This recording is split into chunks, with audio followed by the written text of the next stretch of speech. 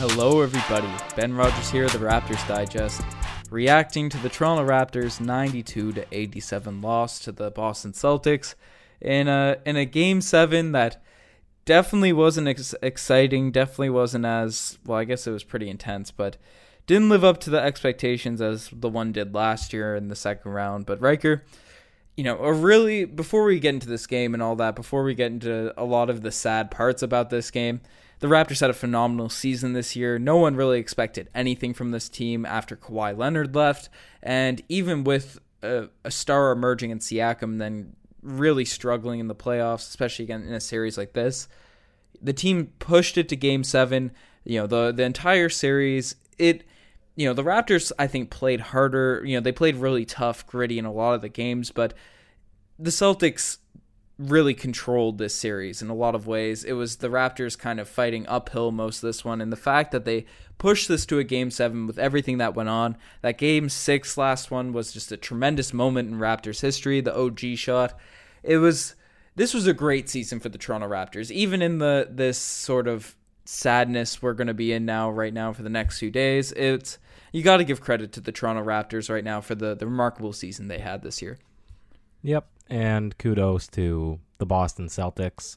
They Yep. played tough defense, and this is a team that a lot of people were counting on to potentially make a run at the NBA Finals this season, and now they have the opportunity to go and maybe beat the Heat. Looks like they probably have a good chance to do that as well, and then take on what looks like is going to be the winner of the two LA teams facing each other. So nothing to be ashamed of this season, I would say, as a Toronto Raptor fan, except for, well, you said it yourself. There was no real expectations from anyone else except for Raptors fans. So this one stings a little bit among our own fan base, but like I said, if you take a step back, you're right. It's not a bad season. Yeah, it was a great year. Lowry had some more great moments, showing he's a true Hall of Famer, even though tonight did get fouled out, but did look solid in the fourth when he made a couple of runs. But I guess we can touch on this game, stuff that happened, but we can talk about the series as a whole. And Siakam, he did have some nice shots down the stretch in this one, but again, the turnovers really killed us in this game. And even when he had guys like Grant Williams on him with no doubles, just a couple little pitch-ins, he got flustered around the rim and passed it right to Celtics players. And this series was I think what this series really came down to, and we saw it last year, is you need to have the best player on the court. You need to have the guy that can really just take over, and it's been proved before, and Jason Tatum proved to be that player in this series. Hopefully Siakam can come back, because we know how he can improve over long extended breaks. Didn't happen during the pandemic break, but apparently he didn't touch a basketball. But Spicy P, he got really outplayed by Tatum, and it wasn't really close in this series. No, and it's funny because the best player is usually the most consistent player. And the games that the Raptors did win, it was coming from different ways, different methods of scoring, different players stepping up and having a big game. And the reason that they lost this game was turnovers, obviously, Yep. But that wasn't the case in the other games. Like, if you look at the other three losses in the series, you wouldn't point to turnovers being the main factor. So in both wins and losses, they were all for different competing reasons, and that brings it back to your point. With a true superstar on your team, their steadiness, their consistency, it levels it out. So you're gonna win by one particular thing, or you're gonna lose by that. This Raptors team, it was constructed that way, that you never know what you're going to get, because it's a team in essence. And tonight it's unfortunate because the defense was really good, held Boston to 92 points down the stretch. There was some terrific man-to-man defense and some good switches. Boston played great defense as well, but the amount of points they scored off of turnovers tonight, that was the reason that they won. There's no two ways around that, Ben. And yeah, Jason Tatum, terrific, but this one, it's still tough. It's still tough because it didn't come out to be a shootout. It wasn't a shootout at the end. It was just errors. Yeah, it was ugly. It was an ugly finish to this game. Looked promising. They went down big and then they scrapped their way back. And that sort of last stretch was sort of symbolism to how this series has sort of gone. And Fred VanVleet with that last shot, I definitely getting the DeMarre Carroll gold star from me. And I guess that's the OG's play, and then you can sound off on the DeMarre Carroll gold star because there's one that's clearly is going to be that. But down the stretch, we just made poor decisions, and Fred VanVleet with Grant Williams on him down 3 decided to take a step back, got blocked. That was just that was a tough moment, and Fred had a solid game in this one, 20 points, 6 assists, 3 rebounds. I don't mind that he was the one to take the shot, especially with Lowry off the court, but just you got to get a better look than that. You got to get a better look. You got to call a timeout in that possession as well. I mean, if you were to draw something up, there's no way that that's what it would have played out to be. If we're talking about, things that were erroneous down the stretch, you can point a lot of fingers, Ben. Right? Mm-hmm. There was a lot of, I mean, what's the golden rule of passing? Ideally, you don't pass while you're in the air because, you limit your options. You most often than not, you're telegraphing where you're going. So turnovers down the stretch, the big OGs or the big DeMarre Carroll gold star is obviously a missed box out by Norman Powell, and a perimeter guy comes in, gets the offensive rebound, knocks down 2 free throws when it would have only been a 2-point game. Like you said, Fred VanVleet not getting a good look, not looking at anybody else to pass it to, Nick Nurse not calling a timeout. But you know what? All credit to Boston as well. They hit the shots when it mattered. And it's funny, too, because a big point was the guys looked tired out there tonight. But Boston played a tighter rotation tonight, and their guys played just as many minutes in the last game. So It's not even like that's a real point that you can bring up in this one, Ben.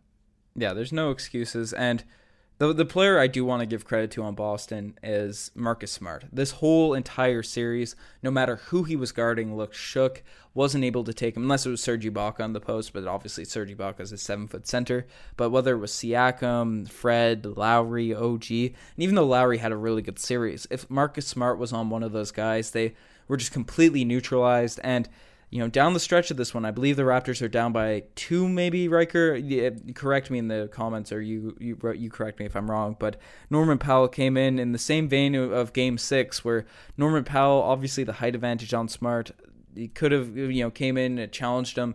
It worked in Game 6. Marcus Smart was not having it in Game 7. Blocked him clean at the end of this one. Did catch him on the wrist after, but, that's no chance that's ever going to get called, and he got the ball first. So, Marcus Smart didn't get the block on that play. It was whoever was doing the chase down, whether it was Jaylen Brown or Tice. No, because Tice came out for only a quick possession. It was Jaylen Brown or Tatum. But Marcus Smart, he was the only guy back. He was there. Unlike last time, he jumped straight up for the challenge, and Norman Powell didn't get a clean shot off it. It came off slow, and then obviously the next defender came in and swatted it pretty aggressively. Yeah, these moments are all just sort of squished together. I don't want to ever think about them again. My brain is sort of excreting them right now, so it's a weird way of putting it, but you got to give credit to. I wanted to give credit to Marcus Smart. I thought he had a phenomenal series in this one. Obviously, if he doesn't hit those threes in Game 2, this is a completely different series. And same. That's not to discredit the Celtics. Same thing if the OG misses those threes, or that 0.5 second three. But Smart was definitely a game changer and earned a lot of respect from me. And I like the guy as a player in the past. So, shout out to Marcus Smart.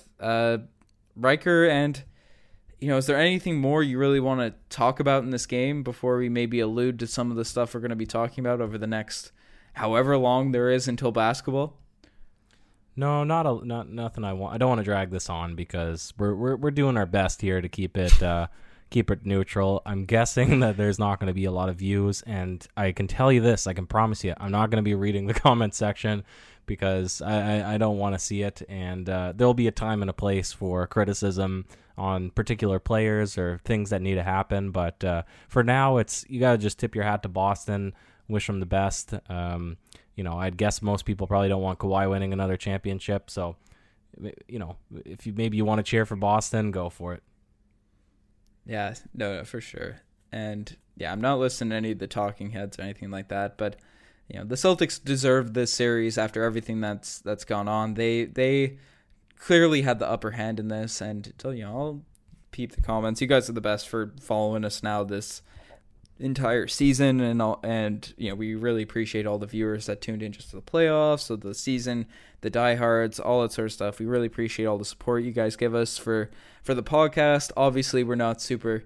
This is probably one of our least energetic pods since the LeBronto days, so we apologize for that, but we have a lot of exciting stuff coming during this offseason. The vids obviously won't be as consistent because there will be less news and all that. We react to every game, but all breakdowns, all potential players, trades, rumors, draft picks, all that sort of stuff. We're going to be covering that to a T, NBA stuff, and yeah, Riker, Giannis coming maybe this summer.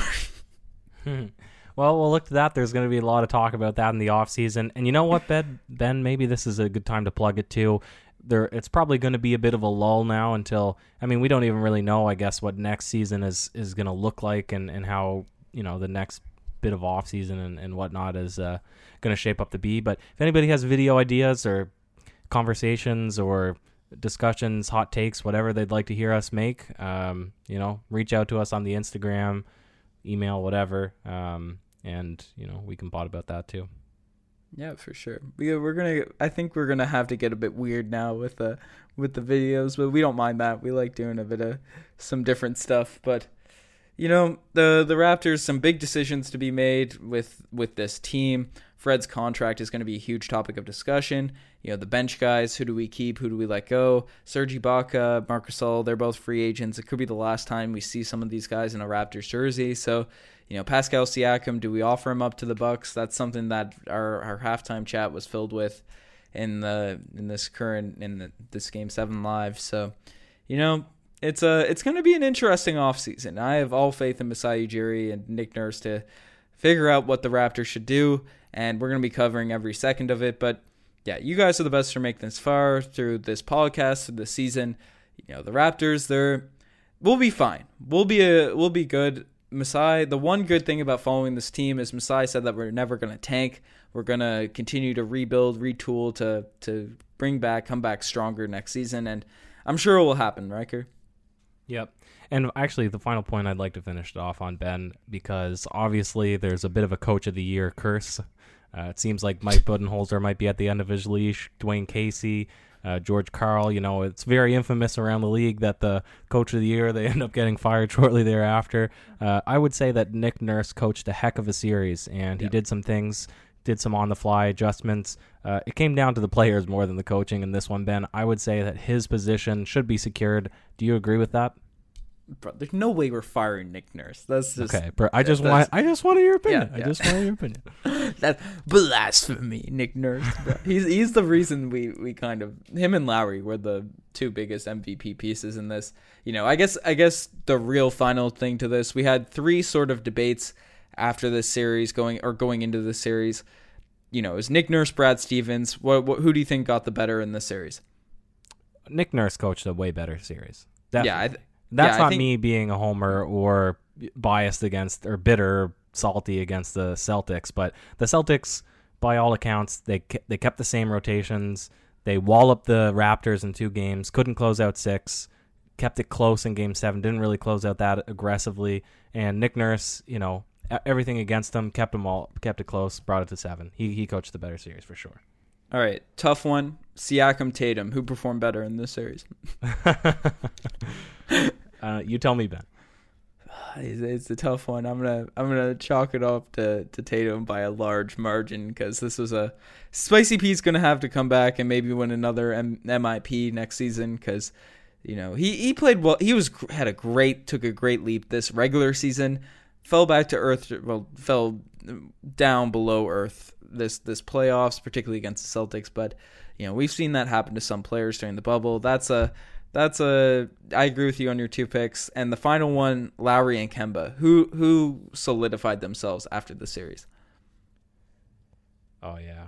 Well, Lowry was good, Ben, and yeah. I wouldn't give Pascal Siakam my spare change as a contract, but we might have to revoke the spicy nickname for a little bit and change our spicy Pele segment for next season and give Lowry all of those credits because Lowry, he stepped up, man, and he did it against some very challenging defense against guards that are way bigger than him.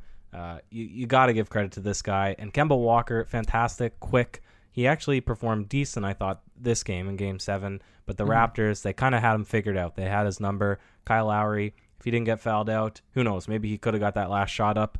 But obviously didn't happen. But nothing taken away from his game. Yeah, no, it's a...